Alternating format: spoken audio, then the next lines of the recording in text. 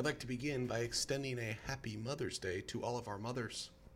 Like many of you over the past several days, I've been thinking a lot about what to get my mom for Mother's Day.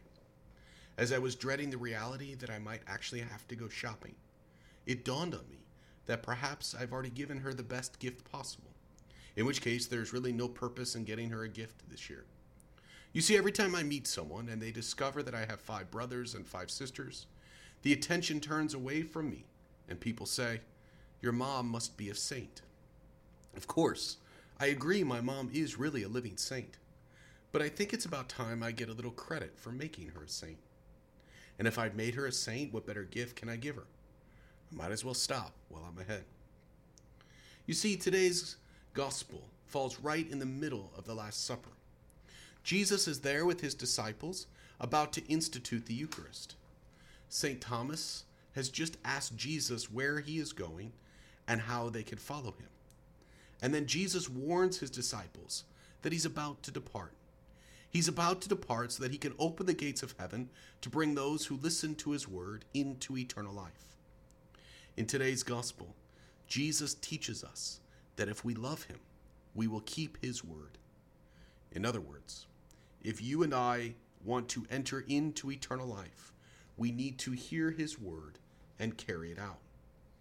It sounds so simple, but we live in a world full of distractions, and so it begs the question, how in today's modern society are we supposed to hear God's word and keep it with all of the distractions around us? I think the first thing to recognize is there's no such thing as God's word floating around outside the church. Rather, it is always transmitted in the church and through her. Well, Jesus is no longer physically walking this world with us. He did leave us a guide in the Catholic Church. Let's fast forward the story just a bit to just before Jesus ascends into heaven, the feast day that we will celebrate next Sunday. He gathered with St. Peter, and he said to him, "You are Peter, and upon this rock I will build my church, and the gates of the netherworld shall not prevail against it." That church, the Catholic Church, founded by Jesus Christ, continues to feed us today through the Holy Eucharist, through the Word of God contained in sacred Scripture, and through the teaching of the bishops in union with the Pope. Let's take a look then at what happened in our first reading. Some of those early pastors of the church got a little confused. There were people out there teaching what they should not have been teaching. They were going around and telling the Gentiles that if they wanted to be Catholic, they had to be circumcised. And the local pastors seemed to think that that didn't sound right.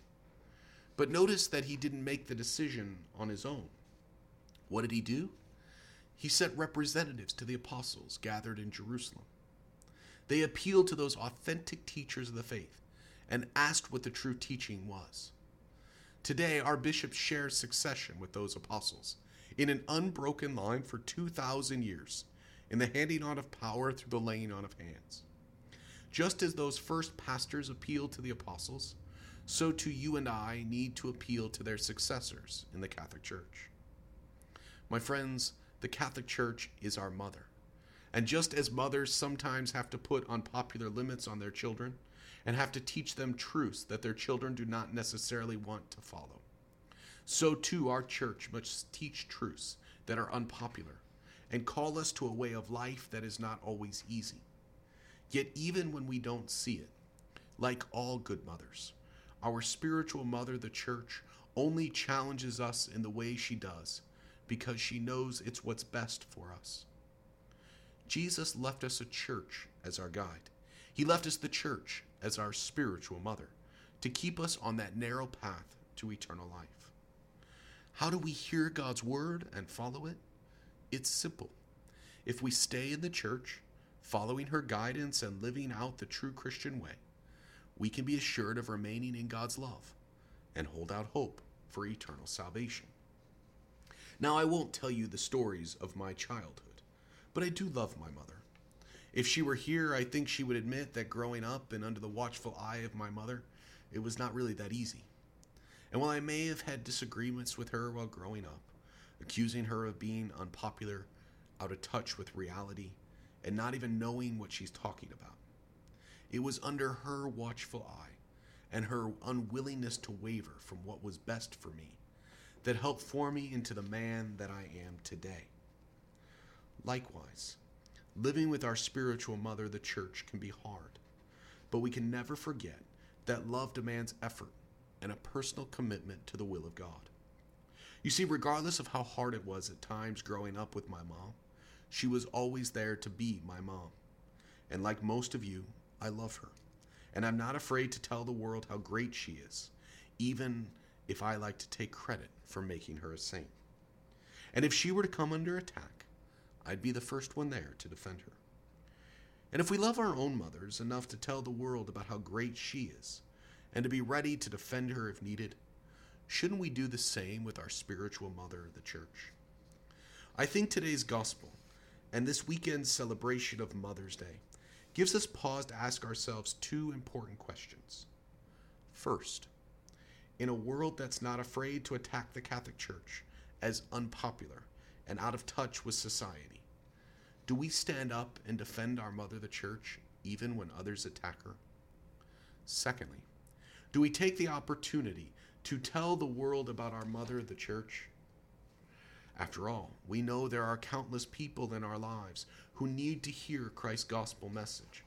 Countless people, including each of us, who need that guide to keep us on the path to heaven. Only Christ can lead us to heaven.